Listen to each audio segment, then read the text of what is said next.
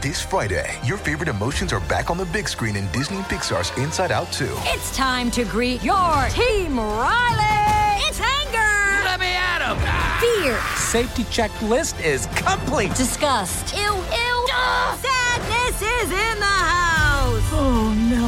Hello, I'm anxiety. I'm one of Riley's new emotions. Disney and Pixar's Inside Out 2. There's a part 2? We're going! Rated PG. Parental guidance suggested. Only in theaters Friday. Get tickets now.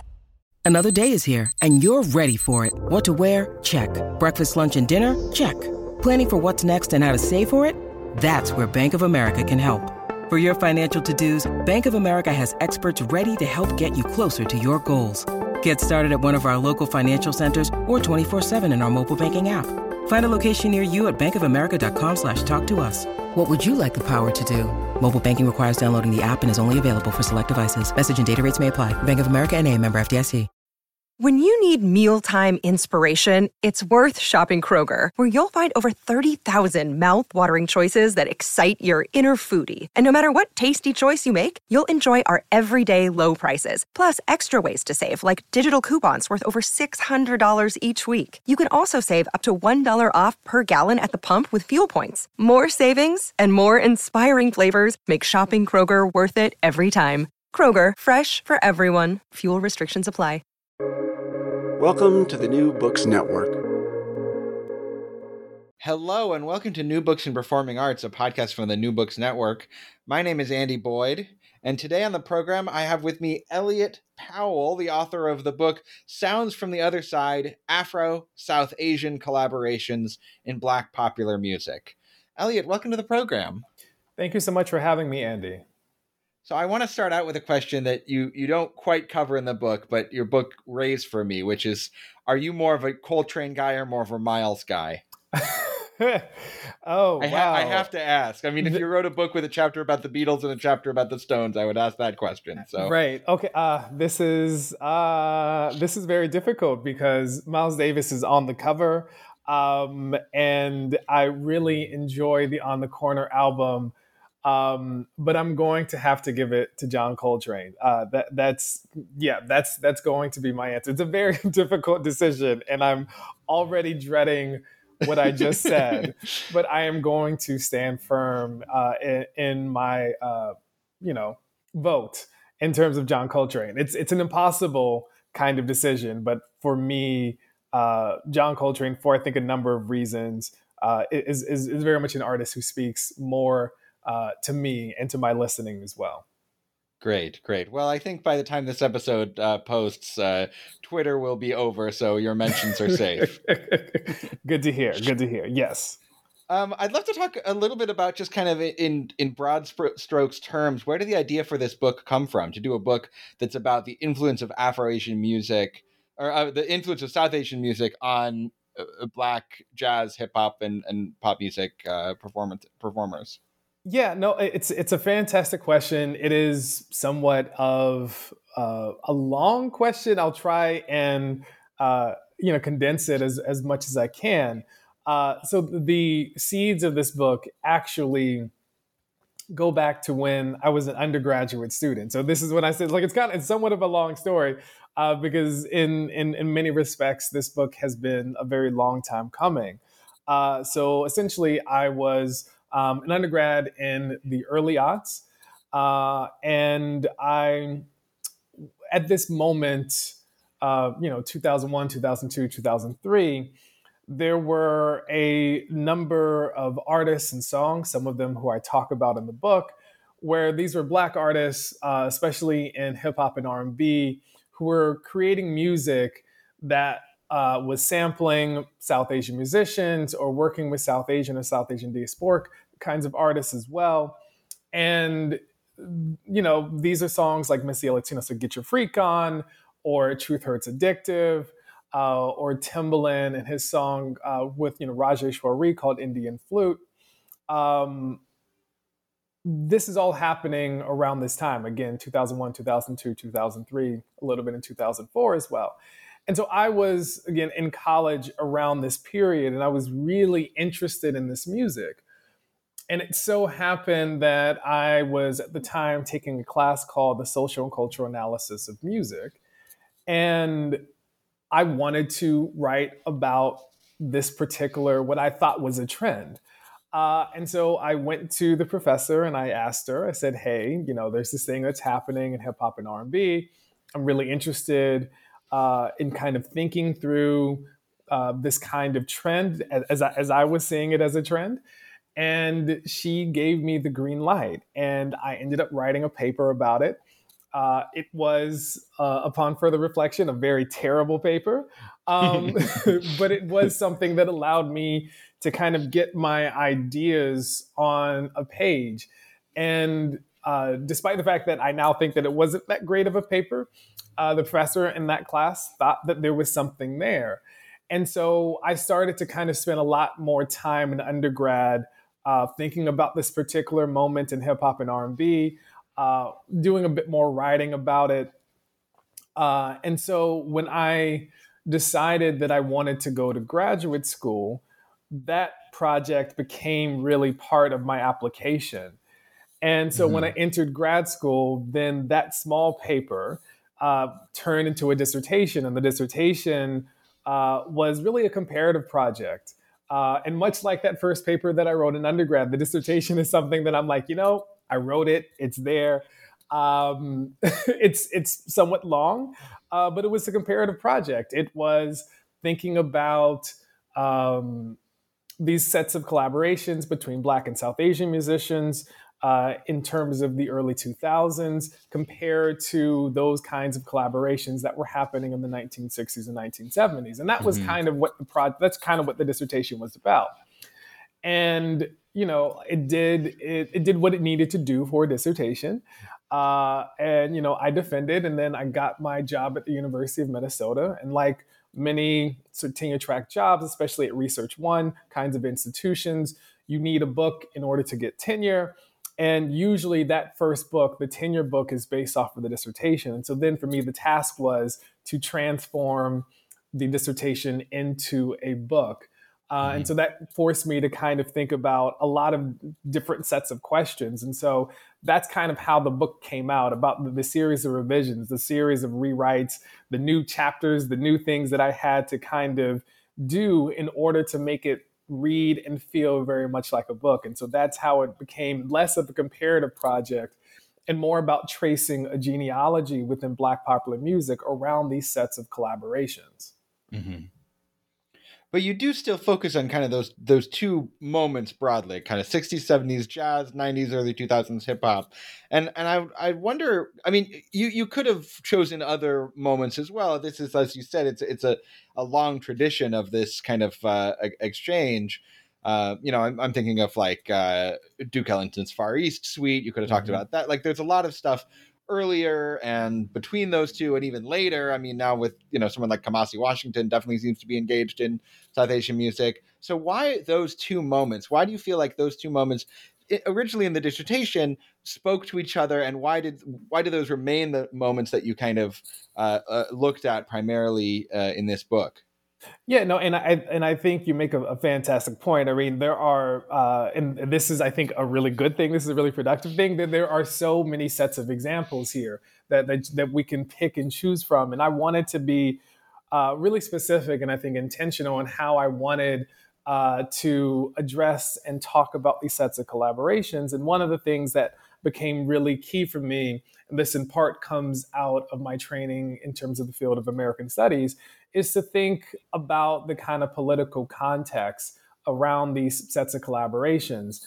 And so for me, thinking about moments in the 1960s, 1970s, obviously that's drawing our eyes toward the civil rights movement, toward the Black Power movements, to other sets of social movements taking place in the 1960s and 1970s. Obviously also thinking about third world kind of liberation movements at the same time. But, I also think very critically about this period in the 1980s and really from the 1980s moving into the 1990s and 2000s, where it's still very much a politically important sets of moments when we think about really African-American folks and South Asian American folks, in the sense of how, in many respects, from really the 1980s even until today, the ways in which South Asian Americans and South Asian immigrants are very much pitted against African Americans in a very kind of political kind of move right here, in terms of thinking about, we see the emergence of the modern minority category really taking off in the 1980s. There's sort of precedent in the 1960s, but where we see it really sort of cemented is really in this moment in the 1980s, and very much in terms of today. And so I wanted that to also kind of inform things. So for me, thinking about this moment from the 1960s up into the present is to really talk about these sets of collaborations against this broader historical and very much political background and context. One of the things that your book definitely brought to mind was this kind of 60s moment where you have certain Black theorists kind of saying, when I say Black people, I'm kind of talking about colonized people in the world, like this sort of very expansive solidaristic notion that I associate with somebody like sort of Walter Rodney or, theorists like that. Is that part of the kind of political implications of your work, that part of what you're saying is not to equate these two different cultural groups, but to say that there is a sort of like, there's enough common ground there to act as the ground for a more expansive solidarity? Yeah, no, definitely. I think solidarity is very much at the heart of this book. One of the ways that I'm thinking about these sets of collaborations is also thinking about them as spaces of coalition building. That becomes very central to me in how I'm thinking about the ways that these artists, the ways that these musics are actually interacting. And again, against this broader historical and political kind of backdrop, is to think about these kinds of collaborations as sites, as spaces, as seeds of coalition building between two sets of marginalized groups. Again, here I'm thinking about Black folks and South Asian folks, and the importance of that, and the ways in which music in general, but in particular these kinds of collaborations can help us imagine what really Afro-South Asian sets of collaborations and very much coalitions can actually look like, sound like, help us to really imagine a different kind of world here. Great. So I feel like we've kind of covered some of the broad theoretical grounding of your book. Let's get into some of the case studies. You have a chapter about John Coltrane, who you said earlier is a favorite of yours. Mine as well. And I think it's pretty obvious at a certain level that the later Coltrane is very influenced by South Asian and East Asian musics and spirituality, and especially even Alice Coltrane extending that even further after John Coltrane's death. But you kind of want to say even much earlier than that. I mean, Coltrane's career is a very fast moving thing, but you want to say even before most people locate that influence, you find it in albums like A Love Supreme. Could you talk a little bit about kind of what Indian music, South Asian music meant to Coltrane at that kind of early 60s stage in his career? Yeah, no, I can certainly talk about that. And I'll also kind of add, I mean, one of the reasons why I wanted to talk about the role of really Indian music and Indian spirituality on an album like A Love Supreme is, in fact, as you already mentioned, I think that there are a number of ways, both with Alice Coltrane, but also, of course, with John Coltrane. There are certain songs, certain albums like Om. He has a song called India, right, which is very explicit in how we understand the role and the influence of Indian music and Indian spirituality is in John Coltrane's artistry and career. But I wanted to kind of make a particular argument in that first chapter to kind of say, it's not just a moment where Coltrane says, okay, and now I'm going to go into Indian music, but rather we see it really throughout much of his music, sort of in the 1960s, right? We see it in these earlier periods where we might not necessarily expect it. And that's where I do my kind of analysis of an album like A Love Supreme. We find John Coltrane, especially in this period in the early 1960s, early to mid 1960s, really thinking a lot about spirituality, reading a series of different texts that are outside of a kind of Black Christian kind of tradition. He's reading those texts, but he's also interested in other texts. So he would say in various sets of interviews that like there has to be some kind of connection between these multiple spiritual kinds of traditions. And so John Coltrane was very invested in reading as much as he could in terms of spirituality and trying to bring them together, trying to form a kind of connection, trying to have them speak to one another, right? Because he firmly stated that, right, he didn't want to believe that like this kind of tradition is right and the other is wrong. This notion of right or wrong didn't actually sit well with him. Rather, he's very much interested in how they can work together to help us see a path forward. And so when we think about such a spiritual album like A Love Supreme, and everyone recognizes how spiritual that album is, part of what I wanted to do in that particular chapter is talk about how we hear those attempts by John Coltrane to kind of understand these different kinds of musical kinds of traditions and spiritual kinds of traditions. Here, again, I'm talking about sort of African-American, sort of manifestations around Christianity, but also kind of Indian spirituality, speaking to each other in order to help us see a different path forward, right? To see, as he would call, sort of the life side of things. I remember in college going to a musicology lecture and somebody suggested this idea that A Love Supreme, he's maybe pronouncing that, in the kind of chanting of it in a way to sound like Allah Supreme. Yes. And I remember thinking sort of, I don't know, maybe. But you kind of take that seriously. Can you talk a little bit about that and kind of what's going on there with that sort of spiritual pun between A Love Supreme and Allah Supreme? Yeah, and that's really informed by the work of sort of Mustafa Bayoumi, who was also making a similar kind of argument. And importantly, for Mustafa Bayoumi, it's really about thinking about these other sets of traditions, the kind of Ahmadi kind of tradition, which is a kind of sect around sort of Islam, but it's coming very much out of South Asia as well, that had a huge influence on like African Americans in terms of the 20th century, especially the mid 20th century, but also had an influence on various sets of sort of Black. It had an influence on Black kind of jazz musicians, including folks like McCoy Tyner, right, who obviously worked very closely to John Coltrane. And so I want to take seriously those kinds of connections, again, between sort of Black and South Asian kinds of folks that happen along the lines of spirituality, but they're also happening along the lines of music. And so when we think about Coltrane being really interested in bringing multiple kinds of traditions, in multiple kinds of traditions, to have them speak to each other, I want to take seriously that kind of perhaps slippage between A Love Supreme and very much, a notion around sort of Allah Supreme. I want to kind of think about and sit with what happens if we actually take this seriously, right? And what that further highlights for me, and what I hope that it highlights for the readers, are the ways in which that kind of slippage, the way that we can't necessarily hear him say love as a perfectly sort of enunciated word, and so we can hear it as sort of Allah, might actually be Coltrane's own attempt to kind of sort of linguistically speak to the kinds of connections between multiple kinds of musics and spiritual kinds of traditions. Great. What about on the sort of musical level? Where do you see the influence of South Asian music on that album, Love Supreme?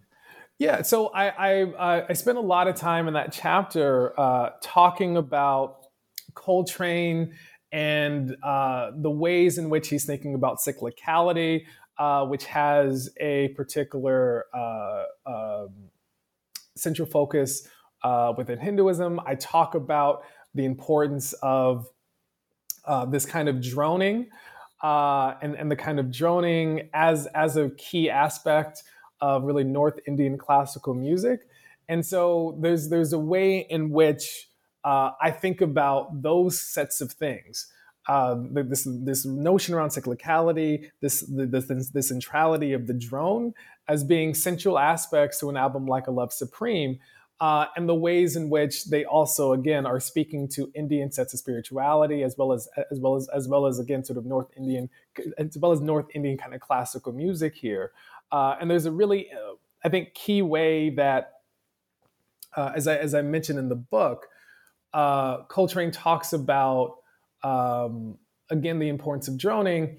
First, when he thinks about droning in very much the kind of late 1950s, wanting to kind of take it up as a kind of organizing rubric in his music, but we see it happening more fully in terms of an album like A Love Supreme. And so again, for me, the kinds of musical influences of North Indian classical music don't simply exist in that kind of mid to late 1960s period of Coltrane, but actually we can think about them as dating back as early as the late 1950s. It might have taken him a while to kind of really fully integrate it into his sound, but by the time that we hit the early 1960s, my argument is that it's very much there, and it's not just simply there in the explicit songs, like a song like India, but it's actually in these songs that we might not necessarily identify as such.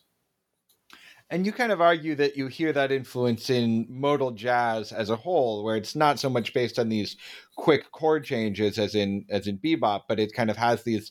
It's more kind of within one. I'm not a music scholar at all, so you'll have to forgive me. But it's more about the developing within a certain key or chord structure rather than changing that up as much. You kind of say that shows some of that influence of Indian music. Yeah, no, I definitely kind of think about the ways that modal jazz allows someone like Coltrane to adopt something like ragas, a kind of collection of pitches.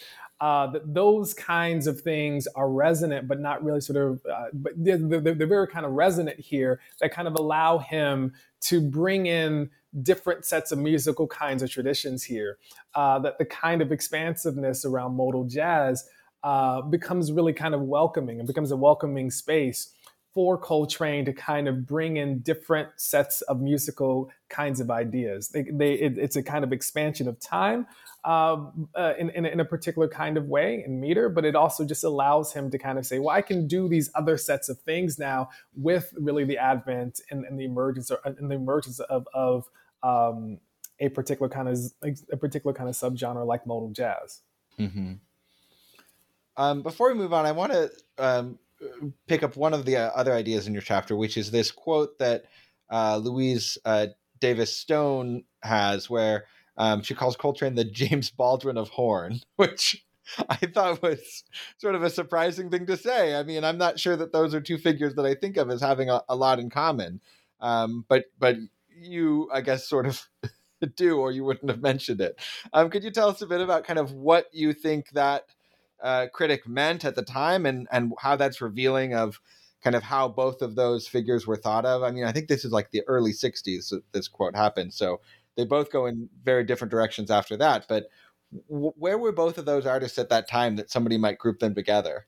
Yeah, no, I mean, I that's kind of how I start the chapter, and I started in a number for a number of reasons. I think one is to kind of think about the ways that both Coltrane and James Baldwin are also emerging as, I think, very much as these kind of political figures, even though Coltrane didn't necessarily want to identify as a political figure himself.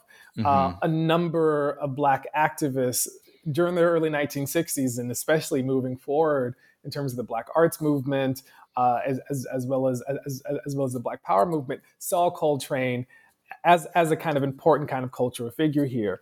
And so we have the kind of use of Coltrane and Baldwin in this kind of review really interesting, because I think it draws attention to, at least for this particular writer, the kind of political importance of the work of John Coltrane. And at the same time, I wanted to think about what this might mean in terms of thinking about Coltrane as someone who is, we don't necessarily talk about Coltrane in this way, but who doesn't necessarily fit particular kinds of archetypes when we think about the jazz man. And again, so here's the kind of comparison between Coltrane and Miles Davis, who had this kind of Black masculine cool, right? Coltrane doesn't necessarily have that. There's a way that we can't necessarily pinpoint a kind of normative masculinity around Coltrane. Similarly, as we know, right, James Baldwin as a sort of Black queer man. And so I wanted to think about these kinds of sort of resonances in terms of how Coltrane and Baldwin are transgressing these norms around gender in really important ways in the 1960s, even though they might not sort of intentionally be doing this. Other folks are picking up on this, and other folks are picking up on the importance of the ways in which folks like Coltrane and Baldwin, again, are really resisting these norms around gender and what that might actually mean. And so that becomes a really kind of central aspect that I think is very much a through line in terms of the whole book about those who are transgressing norms around gender and sexuality through these kinds of collaborations. Mm-hmm. I think that really revealed to me. I mean, my sense of Coltrane from what I've read and from listening to the music has always been as somebody who has a sort of sensitive kind of questing spirit. It's not this sort of like, I have something to say and I'm going to say it and you better listen attitude. It feels much more sort of like exploratory and in some periods even kind of tentative. Is that part of what you're talking about? Yeah, I mean that's part of what I'm talking about. The kind of the kind of shyness sometimes in terms of Coltrane. But again, there's a way that other kinds of really prominent male jazz figures that we can think about. Coltrane doesn't seem to kind of embody these kinds of masculinities, these kind of archetypes, right? So again, I mentioned Miles Davis. Mm-hmm. We can think about someone like Dizzy Gillespie, right? We can think about Armstrong here. Coltrane doesn't necessarily fit, right, in those kinds of categories. Right, he seems to be kind of off to the side. He seems to have a different kind of way in which he's expressing his kind of Black masculinity in a similar way that, for me, James Baldwin doesn't fit into these Black masculine kind of activist archetypes of someone like Malcolm X or King, right? And so how both Coltrane and Baldwin are sitting outside of these norms make it, for me, really interesting to think about what kinds of resonances might actually exist if we put them in conversation. Mm-hmm. I think maybe one of the things that makes it hard to see them as such singular figures is that I think both of them are so influential that, they're almost kind of founders of a discourse, like there is a kind of Coltrane descended spiritual jazz guy. Like that's a recognizable type of jazz guy, but probably wasn't really before Coltrane. Exactly. Yeah, for sure. Let's move on to Miles Davis and the album On the Corner, which is not an album that I've typically thought of as having a kind of deep connection to South Asian music. So where do you see that connection between On the Corner and South Asian music? Yeah, so really, the album On the Corner is a really interesting album for a number of reasons. I talk about this in the book, right? So it's an album that comes out in 1972. It's an album that Miles Davis wanted to put out explicitly to reach the kind of Black youth of the Black Power movement and the Black Power kind of generation here. But what makes it really interesting is that it's the first and only Miles Davis studio album where he has hired South Asian sets of musicians to play on the album. He also has South Asian kinds of instrumentation. So there's a tabla drum, there's a sitar on the album. And so it's a really kind of interesting album where we hear these kinds of influences of South Asian music, and we hear these collaborations with South Asian artists on this album that Miles Davis is explicitly trying to say, like, I want to reach and speak to the Black Power movement here. And Miles Davis is very clear that he wanted this to be an album that centered and thought through and expressed, as he was seeing it, Black politics. And so you have those kinds of connections, right? These sets of coalition buildings that's happening between Black and South Asian kinds of folks through this particular album. Great.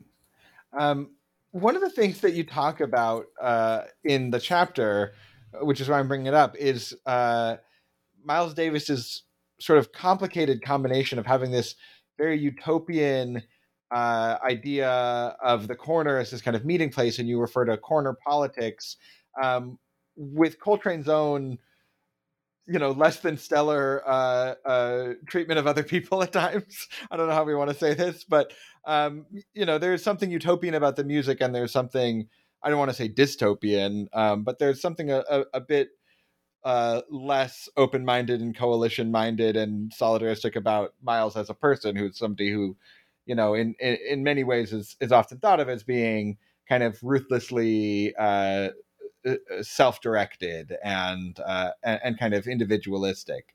I mean, I don't know if I don't know a lot about Miles Davis's biography as a person. I don't hear that in the music as much as some people do. I mean, I think that he seems like a very generous band leader in terms of how much space he's giving to other performers on the albums. But I did want to kind of talk about that. How do you square what you see as being inspirational on a kind of political and even moral sense about his music with some of his, personal behavior? Yeah, no, and that was really, I think, the struggle in writing this particular in this particular chapter, because I was very invested, and still very much am invested, because I believe this to be true, that On the Corner gives us a really fascinating blueprint, a kind of musical kind of blueprint for how we might think about coalition building along the lines of race and class and gender and sexuality, and yet at the same time trying to kind of also not erase the fact that Miles Davis, and he has said this by his own admission, assaulted women, right? And so trying to kind of not erase that fact, but to also kind of talk about the ways in which the music exceeds, intentionality here. That what's happening in the music goes beyond really what Miles was even sort of attempting to do, right? That becomes a really kind of crucial thing for me to talk about, is that what Miles intended to do, right? The music is doing something more than that. It's going beyond those sets of things. And so there are these moments, and I do a reading of the cover of the album, and I talk about the ways in which, importantly, Miles Davis initially seemed to want the album to depict the Black women on the cover in a somewhat sort of degrading or sort of objectifying way. But what we actually see on the cover is actually the kind of reverse of that, the opposite of that. We see women on the cover playing these very active kinds of roles on the cover. And so again, this is Miles' particular kind of intent for the cover that speaks a lot to, again, by his own admission, the kind of misogyny and sexism that he had. And yet we have these kinds of depictions on women, in terms of women on the cover, that exceed those sets of things, right? And so I wanted to kind of talk about the kind of complexity here. And one of the arguments that I make in the chapter is that the album On the Corner, both in terms of the cover but also the music itself, essentially, give us the kind of process, but not the product of solidarity, right? The way in which we typically think about solidarity is that these fully formed kind of things. On the Corner gives us the kind of messiness, the messiness of the work that's involved in terms of solidarity movements. It's giving us the messiness and the work that's necessary in building coalitions. These aren't neat kinds of things. We want to see them as neat, right? We kind of want to fast forward to solidarity movements as already being like perfect and sound and productive. But we want to kind of not think about the work that's necessary in order to build these productive and very much kind of politically important forms of solidarity. I think that On the Corner, given this personal history of Miles Davis, working through that kind of sexism and misogyny, but also this importance about building coalitions between Black and South Asian folks, and as I also talk about in the chapter, LGBTQ plus folks, the album in all its complexity, in all its messiness, is showing us that work, is showing us what that work kind of looks like in order to kind of build a kind of more kind of utopic world, right? It's showing us the work involved. It's showing us the messiness involved. It's showing us the kind of complicated terrain that folks must have to traverse in order to build this more free world. And when you say that the album is showing us that process, you're being pretty literal there. I mean, the album was kind of not planned out in advance. And it's not like Miles Davis gave everybody, sheet music and said, here, play this. Like it's sort of a jam that then gets edited into an album later on. Is that right? Exactly, right? So everyone kind of showed up in the summer and very much June of 1972, and there wasn't much kind of direction that Miles Davis was giving. And also not everyone, what I later found out, not everyone had headphones. So folks weren't necessarily hearing each other.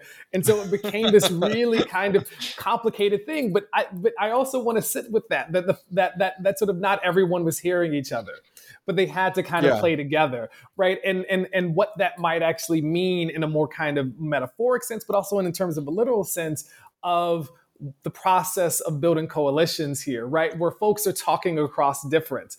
Folks have to kind of find a kind of common language, find a way to speak to one another. But they might start off not actually hearing each other, not actually listening to each other, but they can work toward that. And so this is why I think that album is so important and so interesting to me, and why I thought I need to write about this because I think those lessons, I think we're still kind of struggling with as we continue to try to build various sets of coalitions in our contemporary world. I feel like I've definitely been in that organizing meeting where not everyone has headphones. It seems like. Exactly. Same. I've also been in those spaces as well. Yeah. I don't want to take up too much more of your time, but I do want to talk about kind of the other big half of the book, which is, as you talked about earlier, that kind of early 2000s moment. Is it a fad? Is it something deeper where American hip hop and sort of hip hop adjacent pop artists are very interested in South Asian music? And you talk about Outkast as an example of this, which I had never really thought of them in that way. So how do you see Outkast making use of South Asian music, and also, you mentioned, especially in the case of Andre, South Asian fashion, to kind of differentiate themselves both from the East Coast and the West Coast? Yeah, no, and so that was when that was one thing that was not in the dissertation. I did not have any kind of analysis around Outkast, and so as I was kind of doing these sets of revisions, I remember thinking, I've always wanted to think more explicitly and very much interrogate Andre 3000 and Outkast in this period of 1996 and the ATLiens album, which is, for the record, my favorite Outkast album. And it was a really interesting period because we see Andre 3000 adopting a fashion of the turban, wearing other sets of South Asian fashions as well. And I was really interested in thinking about that and thinking about this figure of an ATLien and the figure of the alien as both Andre and Big Boi were adopting for the album, but this kind of outsider kind of positionality that not only spoke to their outsider positionalities as rappers from the South, but could also have resonances to South Asian immigrants and South Asian Americans as being outsiders within the space of the US. And so I was thinking about what it might mean, the kind of, again, these kinds of resonances for someone like sort of Andre 3000 and very much Big Boy as a group like Outkast, thinking about the figure of the outcast, right, which is another kind of outsider kind of positionality, right? So I think about the outcast as, again, a kind of outside figure, the alien as another kind of outside figure, but the ways in which, sort of legislatively in terms of immigration policy, in terms of the US, thinking about South Asians, but more broadly, sort of Asian Americans as quote unquote aliens, right? That's the kind of language around in terms of, sort of immigration policy. And so I was thinking about that album, thinking about how I might think in terms of those sets of collaborations, in terms of those kinds of influences, those kinds of resonances that happen through really this album. So it's less so sonically in terms of hearing the music of South Asia in terms of an album like ATLiens, but more so, what are the ways in which we can read and understand the influence of South Asian culture on these kind of musicians, on their artistry at this period in 1996. And so that's what became really important to me. And so what I was finding out in terms of my research for this particular chapter is talking about the role of the turban within sort of African American culture as a way that for some, and this was and very much, this was especially true for various sets of African American kinds of musicians, male musicians here, like folks like Dizzy Gillespie, to adopt the turban as a way to bypass sets of Jim Crow laws. And so there's a kind of history within sort of African American history, but especially within sort of Black music history, of these kinds of adoptions of things like a turban that I find Andre 3000 really kind of working through that kind of Southern Black history that I thought was really interesting to actually bring up as well. And the last thing that I'll say that I did not mention, it's not in the full chapter. I believe I did actually footnote it, right? But now, Andre 3000 is a huge John Coltrane fan. And so there's a way that we can see Andre working through a Coltrane kind of tradition as well. I feel like I don't know that I'd push back too strongly if somebody told me that Andre 3000 was the James Baldwin of rap. I feel like there's a similar... Right. Yes, he's rejecting a certain, style of masculinity as well. That, For sure. Another thing that I want to talk about in this context is this sort of very funny moment in the book where I forget who it was, but somebody kind of says like, we all kind of thought Andre 3000 looked like our grandparents, like our grandmothers. Like, yes, yeah. There's this sort of like very humorous Afro-South Asian connection of like, he's trying to look sort of far out and South Asian or East Asian or something, but he's kind of dressing like Lena Horne or something. Right. No. And that goes back to what you just said, right? There's a way in which the turban signals a kind of connection to South Asia. It also signals a connection to Black music history. And yet it also signals a kind of connection to Black women's history, and especially sort of elderly kind of Black women's history, and involving wearing things like turbans that speak to the ways that Andre 3000 is really rejecting and resisting these norms around masculinity, right? So that's, again, another kind of tie between Coltrane and very much someone like Andre. So that turban is doing a lot of work. It's signaling multiple sets of histories and cultures. And I wanted to kind of talk about that, right? I wanted to kind of bring these things kind of together and bring them in conversation because they very much are in conversation. And so I want to have them speak to one another and think about what happens when we sit with those kind of intersecting histories. I want to move on to the song Addictive by Truth Hurts, which I think you briefly mentioned earlier. And with this song, we're kind of getting a little bit closer to the kind of a cultural appropriation debate that has become so kind of dominant in these sorts of conversations about any kind of cultural exchange. How do you feel like that song kind of complicates a simplistic narrative. I mean, is that I forget which one it was. Is that the song that somebody made some tweet about where they were like, this song's kind of problematic, but it slaps? Is that one? Or yes. Okay. No, it's definitely that song. And I knew I could not write this book without talking about Addictive, in part because that moment, even though that song did not go to number one, it's such a kind of watershed moment. It's a banger in first and foremost, right? I love the song, but it's also somewhat of a watershed moment because there was this like a $500 million lawsuit that was filed against Dr. Dre and DJ Quick, who actually produced the song, and Truth Hurts. And because of what the kind of Bollywood,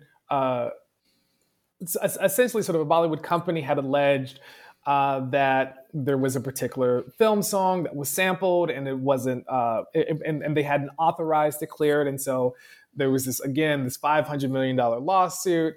So it made this kind of mainstream news. It also scared a lot of people into continuing to sampling. Folks had to figure out what to kind of do here because now there's this huge lawsuit. But attached to this, what a lot of media reports were coming out is that they were saying that the song is also sort of evidence of cultural appropriation. And more explicitly, they were saying that it is an evidence of cultural imperialism. And I wanted to kind of sit with these sets of things and think about, right, is that the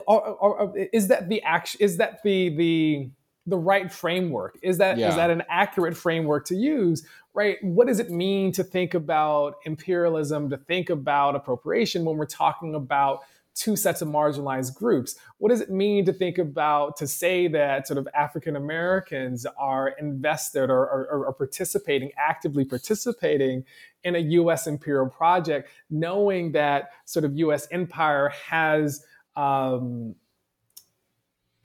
able to be maintained through the subjugation of African Americans, right? So for me, it's this very kind of murky kind of terrain where I'm like, I don't know if this necessarily fits as a productive framework. And one of the things that I talk about in that particular chapter, right, is that usually this language around cultural imperialism, right, often involves a kind of way that it frames a kind of non-Western entity as non-normative, as inferior, right? But what we have in a song like Addictive is that's not what's happening, really. Right? Through this working of this Bollywood film song, Truth Hurts is also really rejecting norms of gender and sexuality, especially the Black politics of respectability.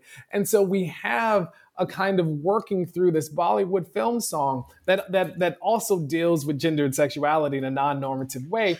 The Truth Hurts and Addictive, they're bringing these sets of conversations, again, they're bringing these sets of musics very much to speak to one another. And I think that's the really interesting part for me. And so that's where I think cultural imperialism and cultural appropriation kind of fail to be adequate frameworks, right? I'm not trying to say that cultural appropriation is not a good word or not a good kind of, again, sort of framing for things, because I think it's very important and very valuable for a number of reasons.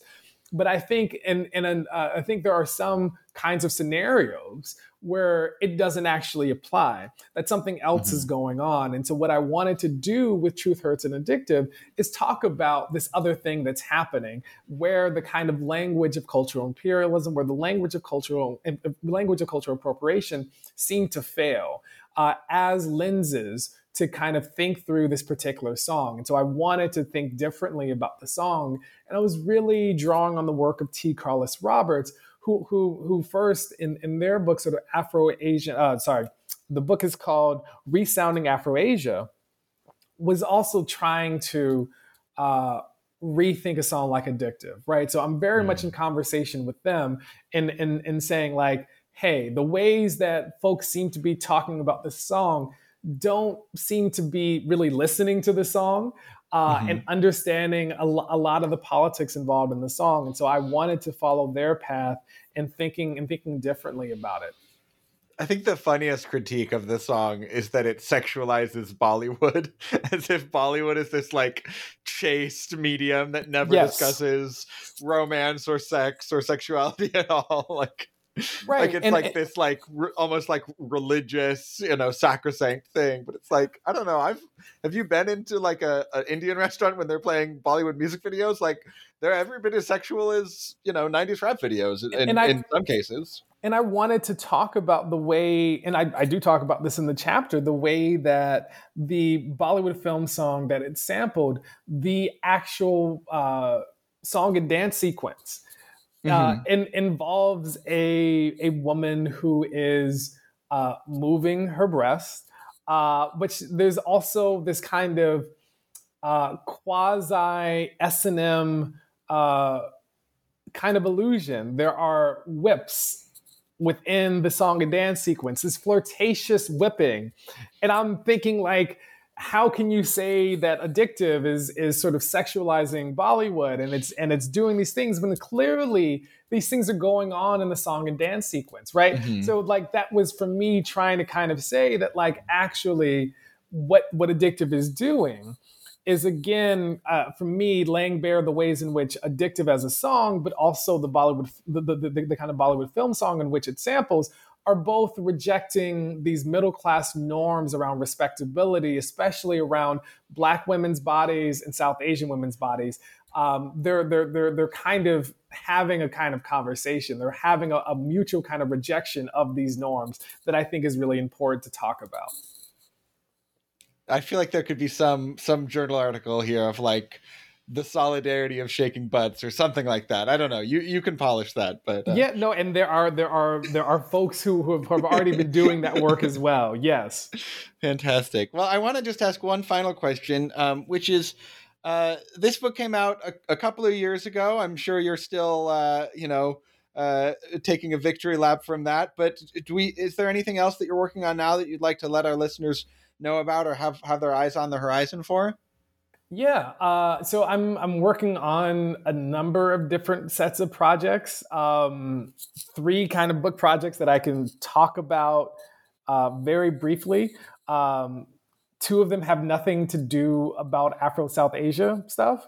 One is actually about Prince. So in terms of University of Minnesota for the past, number of years, let's say 6 years now. It's basically sort of before Prince passed away. I'd been teaching a class at the University of Minnesota about Prince and about thinking locally about Prince and thinking locally about Minneapolis and the intersections of music and sex culture in Minneapolis during the 1980s. And so I'm working on a book that's about that, that's about Minneapolis in the 1980s and the intersections around music and sex culture. And then I'm doing another book that I'm still trying to kind of think through that's dealing with music, but it's thinking about things like demos. I'm really interested in the work of demos and kind of analyzing demos in terms of Black popular music. I'm really interested in how often we kind of we don't really sort of sit with demos. We don't really kind of analyze them. We just kind of say, yeah, well, that's a demo, but like we're really more focused on the song that was actually released. And I want to do more work about what demos might be able to tell us about the songwriting process, about the production process. And so that's the kind of second project that I'm doing.